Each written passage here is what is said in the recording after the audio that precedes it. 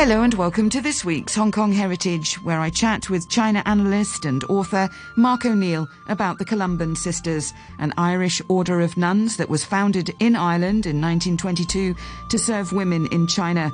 There's the Columban Brothers too, which was an order of priests set up 4 years earlier. The aim of both orders was to evangelize in China and bring Catholicism to more Chinese. This would be done through healthcare and education, as well as through church services. The nuns would travel to Shanghai, head out to different cities in China and work in various communities. This was until the Communist Revolution in 1949, when all missionaries were thrown out. Many of them came to Hong Kong, and so the work of the Columban Sisters continued here. I began by asking Mark O'Neill to explain what the Columban part of the name of the Columban Sisters means. Well, St. Columba is a patron saint who was involved in evangelizing Ireland, so it's a very good name. There are many different religious orders, and they have different objectives. Some of them are medical orders, some are teaching orders, some work only at home, but there are several missionary orders. So if we look at both the Columban Brothers and the Sisters, most of their work was outside of Ireland. So if you joined the Columban Sisters, you would expect to be sent abroad. So largely to China? Yes, well, latterly into other countries too, because since 1949, of course, it's not allowed to send foreign missionaries to China. But initially, that was the mission. So they're going to China from Ireland. That's incredible, isn't it, when you think back to when it's founded in 1922. Of course, there would have been newspaper reports, this sort of thing, but the actual nuns who were going, what would they have known of China ahead, and would they have already been trained in Pudonghua? Well, this is the question I ask myself all the time, because Ireland was independent only in 1922. It was a poor, largely agricultural country. Of course, there was no internet, there was no television. You know, these are young women who've grown up in a very conservative, isolated environment. I mean, deeply religious, but with little knowledge of the outside world and little ability to find out about it. So you're quite right. Suddenly they're on a ship, they arrive in Shanghai. Here we are in Shanghai. But they're not going to live in Shanghai. They're going to be sent to inland areas. So I just can't imagine the shock they would have had, because you're right, first of all, they have to learn Chinese. And remember, in that time, Mandarin, you know, the national language, was not commonly spoken all around China. So if you were in Jiangxi, the ordinary people, would speak with a Jiangxi dialect, or if you were in Wuhan, they would speak with a Wuhan dialect. So they worked with ordinary people. They didn't work with the elite or intellectuals. So they're going to these various areas, so perhaps they may have been taught some Mandarin or Pudonghua before they leave. They're then arriving, as you say, in Shanghai in a ship, and then going throughout the Chinese mainland to evangelize. What tools would they have had at their disposal? I mean, you know, in terms of teaching methods, was there by this time a Bible in Chinese? Oh, yes. Oh, there was a Bible in Chinese. And remember, it's 1920s, so the Catholic Church has been there, you know, more than half a century. So in the major cities, there would be a church structure, there would be bishops, there would be priests. The Catholic Church tended to be foreign heavy, so the leaders would be largely foreigners, but many of the priests would be Chinese. So there would already be a structure in which the nuns could fit. So there would be Catholic schools, there would be Catholic kindergartens, probably Catholic hospitals. So of course, this makes it much easier for the new arrival, because there is already a system in place, and they would have a school to go to. The school would already be running. There would be teachers, there would be a principal, there would be premises, and they would be a teacher, probably in the beginning of English, because that was the thing they could do most easily. So once they arrived there, it was not so hard, but just the food, the living conditions, the customs of the people, the attitude towards women. I mean, everything has to be learned from nothing. So we can only marvel at the devotion of these nuns, that their faith was enough for them to face all these challenges and get over them. Yeah, there's a lot of isolation there. When these women went out, I mean, you'd have a certain amount arrive in Shanghai at a certain time, then are they going out, say like a school, would that just be one nun or a group of nuns? Well, no, because they would be mostly in the cities. You have a religious community, so you have Catholic priests and nuns from abroad, and then you have Catholic priests, nuns, and believers locally. So no, they're not alone. They're in a community. And to deal with the problem of isolation, the orders would set up a house where the nuns would live together. So they would at least have other nuns with them together to support each other in their work. Now, they were involved not only in, obviously evangelization was the aim, but they were also involved in teaching and healthcare. Yeah, so this would be the two main areas they worked in. Because, you've said it very well. If you just go in as an evangelist, I think most ordinary Chinese wouldn't know what you're talking about. There's no basis for understanding what you're saying.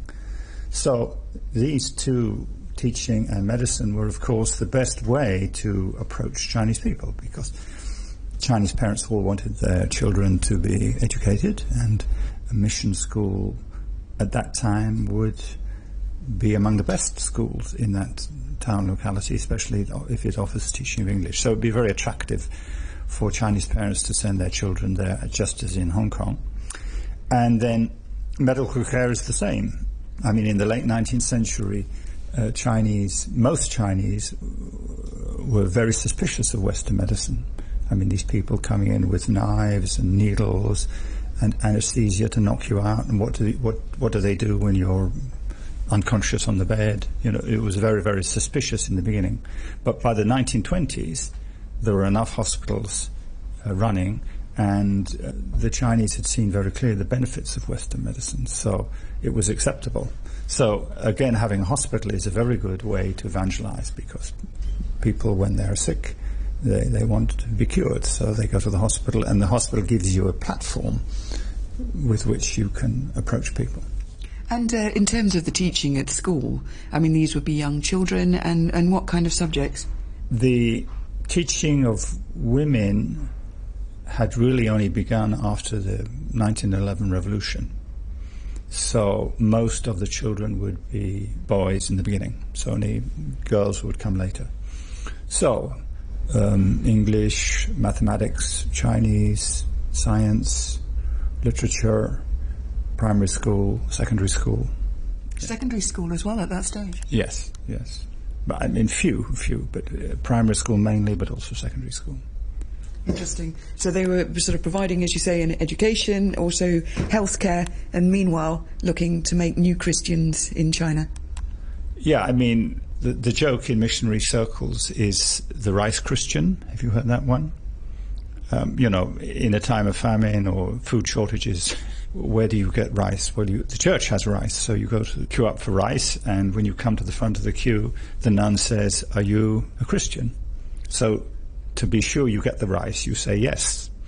So that's, a rather crude description, but so that would be one, and then education Christian, medicine Christian. So I don't think that's completely changed in some circles, I'm sure. Well, no, my wife tells me the story in the 1950s in Hong Kong. It's the same. Her mother grew up in a village in the mainland. There was no missionaries there, and then she moves here. 1950s, life is extremely difficult. Everything's in shortage. They're very, very poor. And so she joins the church for this reason. So they have goods that she needs. So my mother-in-law is not very devout in terms of, reading lots of scripture or going to church every Sunday. But yeah, she's a believer. So she was converted in those circumstances. So you're right. I'm talking with China analyst and author Mark O'Neill today about the Irish Columban Sisters, an order that was founded in Ireland to serve women of China, and that was founded in 1922. And from 1926 to 1949, the Columban Sisters worked in mainland China, working primarily in healthcare and education. And of course, 1949 was the Communist Revolution when they were expelled. So in that period, 1926 to 1949, Mark, you were describing how across the mainland at various points they were able to provide education and healthcare. How big were they as an order? The figure I have is for the Columban Brothers, which is there were 130 of them in 1948. So I would estimate the number of Columban nuns perhaps be 100 at that time. So for one order in Ireland, that's a significant number of people. Now, as well as providing, as you say, across the mainland education and healthcare, they also had a school for Russian refugees in Shanghai. Yes, well, after the revolution in 1917, tens of thousands of Russians fled, and many of them went to Harbin, which is the nearest city to Russia in China. And this became the largest Russian city outside Russia. And there was a huge foreign community there. We've spoken before about the Jewish community, but there was a very big Russian community there. But after the Japanese occupation of Manchuria in 1931, many Russians left because the Japanese took over many of the occupations and the businesses in which they were involved. So many of them fled to Shanghai. So we now have in Shanghai thousands of Russian people, and they don't have assets. They had to leave their assets behind, and their life in Shanghai is extremely difficult. So one of the main aspects of the Columban sisters we can see throughout this story is you look at the people who are at the bottom, who are the most disadvantaged, the most in need of help. So they identify the Russian refugees in Shanghai as such a group. So they set up a school for them. And, of course, the Columban sisters from Ireland are Roman Catholics. But the Russian refugees, they follow the Byzantine rite. So that's Orthodox, is it? Yeah, I can't tell you exactly. There is some overlap. But out of deference to the Russians, the sisters hold services using the Byzantine rites, which is, I think is admirable, because the Irish Catholic Church is very conservative, and you are not supposed to err in any respect at all. But out of deference to the refugees, they had the services in the rites that the refugees used. Now, the Columban Order comes to mainland China in 1926, works there until 1949, and was founded in Ireland in 1922 to serve women of China. But what happens after 1949 with these Columban sisters then? And how did that come? There's just a widespread order coming out of Beijing, you're to leave? Well, the new government expelled all the missionaries, so the nuns and the priests all had to go. And some of the Columban brothers were put in prison for up to 3 years. So in a previous program, we've talked about Sister Mary Aquinas and Sister Gabrielle O'Mahony, and they had left Ireland, and they were on a boat, and they were expected to spend their life in China. But the revolution happened while they were on the boat, so they arrive in Hong Kong. They can't go to China, and then they end up in the Rattonji Sanatorium, and they work on TB. So all the future Columban sisters that come, they can't go to China, so they stay in Hong Kong. So they work in Hong Kong instead. So Sisters Mary Aquinas and Gabrielle O'Mahony are quite instrumental in their work for tuberculosis, and they do that at the Rattonji Sanatorium after they're barred from going to mainland China, so they stay here in Hong Kong. So that's actually to Hong Kong's advantage in terms of, treatment of TB, science behind TB. Yes, so these two nuns were very remarkable people, and they were trained doctors. So this Rattonji Sanatorium had just opened in Wan Chai, and it was opened by a man who'd lost his daughter to TB. So it was a dedicated hospital to fighting TB. So these two doctors and other nuns with them who were nursing sisters, they went to this sanatorium. And yes, they were instrumental in fighting TB, which was the biggest killer in Hong Kong then. And at that time, everyone was frightened of anyone who had TB. So There was also a social aspect to this, that if you care for TB patients, you're doing something that others don't want to do. Even family members, the community at large was very afraid of contracting it. So they were very compassionate to take them in and work on this. And their research became globally recognized because there were very many cases. They had a lot of opportunity for clinical research. And these two doctors published a lot of their research, and these were published in international journals and became used by doctors in other countries in treating TB. And over the next 30 years, the incidence of TB in Hong Kong fell dramatically. So it was a very remarkable success story. Aside from Sisters Mary Aquinas and Gabrielle O'Mahony, who were both, as you say, qualified doctors working against tuberculosis in Rattanji Sanatorium here, what other kind of work was being done by the Irish sisters? But also at that time, I presume that there's some Hong Kong sisters joining the Columban sisters.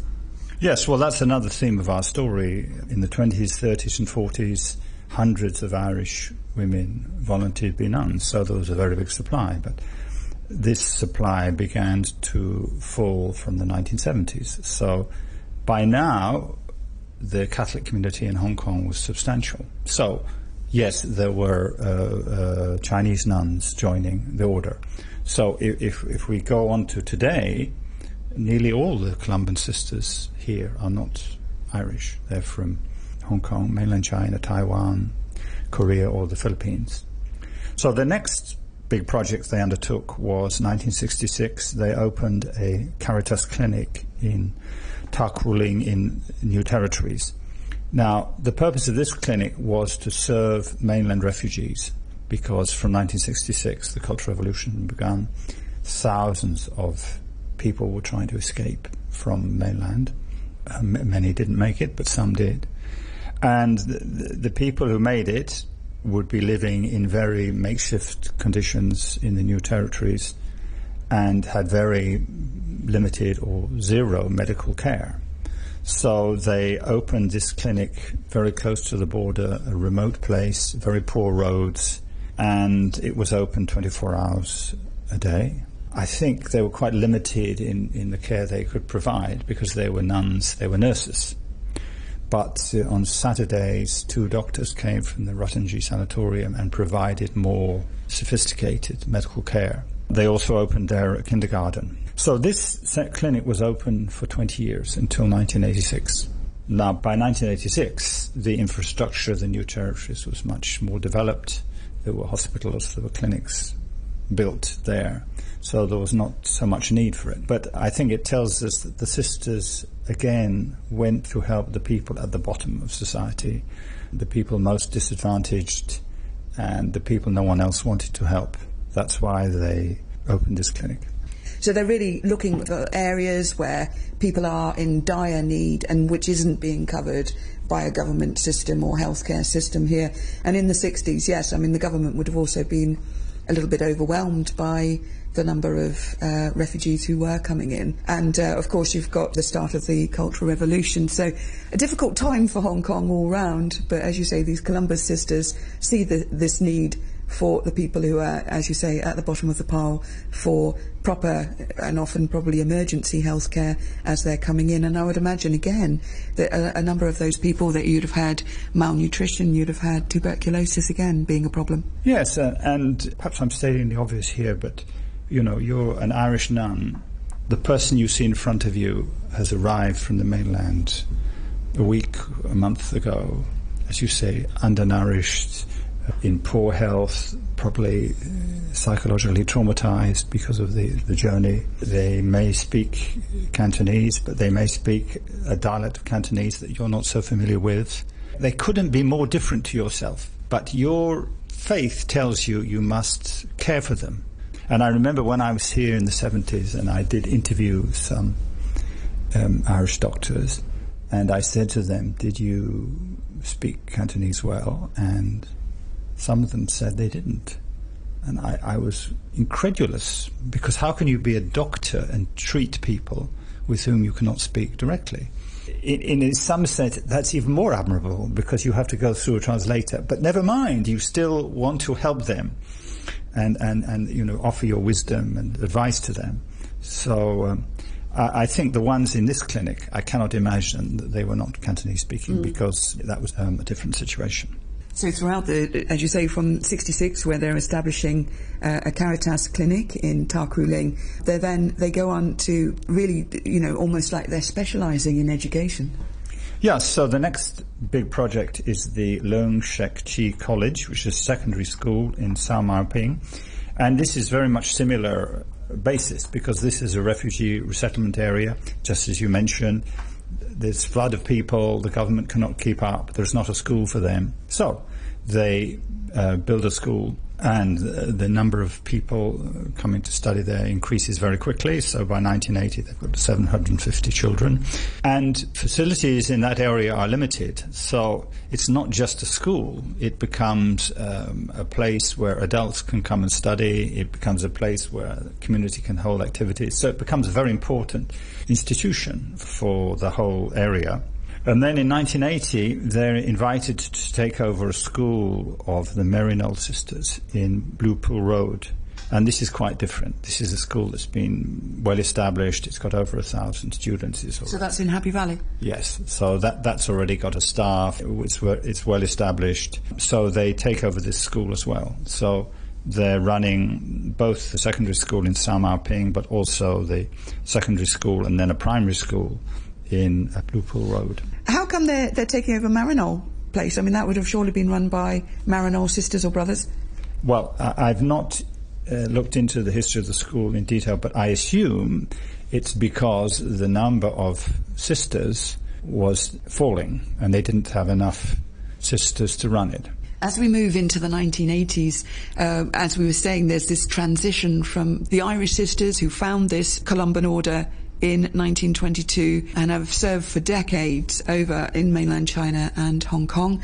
And in 1988, the last of the original Irish sisters dies at the age of 87. So now we're very much an Asian Columban order. Yes, I mean, this is a turning point for the order, and this sister, she's not in good health at all, and she's preparing to go back to Ireland and live out her final days there. But she doesn't want to because she's been here for so long. All her friends, all her connections are here. So she dies here. But yes, this is a turning point because the number of vocations in Ireland has fallen dramatically. So now the sisters are largely from South Korea and the Philippines. And actually, since 2017, the head of the Columbans in Ireland is a South Korean sister. So it's something I put on my to-do list. I don't know when I'll do it, but I'd like to go to this mother house in rural Ireland, surrounded by trees and cows and beautiful green grass, and meet this Korean sister who's the head of this Irish order. She's called Sister Susanna Choi. I'd love to meet her and have a photograph in this rural Irish setting. But yes, this is the turn of history, and evangelization of Korea has been one of the most remarkable stories of the 20th century. I mean, initially it was both Koreas. It was North Korea as well, but not since the communists took over. South Korea now sends more missionaries per head than any other country in the world. I mean, both Protestant and Catholics. Without them, the order would not have survived in Hong Kong. So it's South Koreans, Filipinos, and of course Chinese nuns also who've taken over the relay. So in the 1980s, 1990s, you've got this transition from Irish sisters to Asian ones, so South Korean, as you say, Filipinas, local Cantonese, among others, and also some from mainland China. What kind of work are they doing ahead of the handover, and how did they feel about the handover? Well, I think all the Catholic institutions in Hong Kong were very uneasy about the handover because as you know, in the mainland, the Catholic Church is split between those who belong to the state official church and those who don't recognize its authority. And we can call it the family church or the underground church. And This is an extremely controversial and extremely difficult issue. So, given that the PRC government has a very ambiguous attitude to the Catholic Church in China and is hostile to the Vatican, I mean, those that don't recognize the official Chinese Church, I think everyone here was uneasy. What would happen here after the handover? So the decision that the order took here was to hand over its schools and medical facilities, which are, as it were, its big brand items, and hand them over to local institutions. So there's no sense that they're connected with foreigners. So they'd be run by Hong Kong Catholic institutions. Gives them a level of protection. That's quite a pragmatic approach, and probably the correct one. Oh, I'm sure it's the correct one. But that didn't mean they left. I mean, they had a lot of other projects to do in Hong Kong.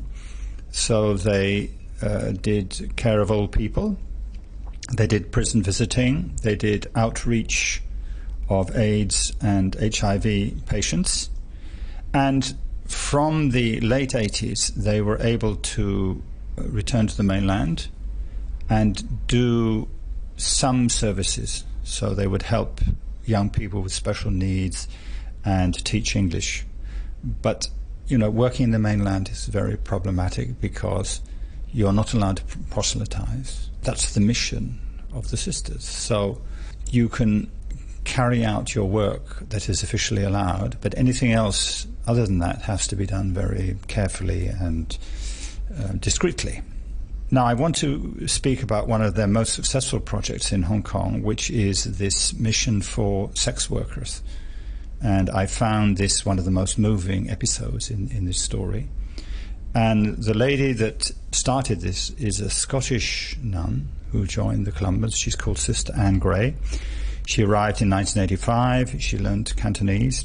And from 1986, she began to take notice of the sex workers. She was walk around Mongkok and Sham Shui Po. And the theme is the same. It's the people at the bottom, the people that no one is taking care of, the marginal people, and do they need our help? So this is how the mission started. So she hung around. Initially it was very difficult because these women would be in the doorways, they would be in corridors. They don't really want to talk to you. They want clients. They would take the client, they would come back. But they're very nervous of anybody else. Are you from the police? Are you from the government? So it was quite difficult in the beginning. And of course, these women would have pimps, and the pimps would not want anyone interfering in what they were doing. And initially, she was very much helped by being a Guilao, because if she's hanging around, everyone assumes she doesn't speak Cantonese. So she can be there and she can listen to what they're saying, she can listen to what the clients are saying, she can listen to what the pimps are saying, and no one would imagine that she would understand. So initially it was quite difficult. But gradually she's patient, she makes contact with them, she explains who she is, what she would like to do, and gradually she wins their confidence. And of course what she discovers is that these women are extremely vulnerable. Some are married, some are not married. They're ignored by everyone. I mean, all the residents of the area knew what they were doing, but didn't want to have anything to do with them. And they very much needed help of all sorts. They needed health advice, they needed legal advice, and of course they needed psychological help. My thanks to Mark O'Neill, talking there on the Columban Sisters, an order begun in Ireland in 1922. Thanks for listening, and join me next week on Hong Kong Heritage.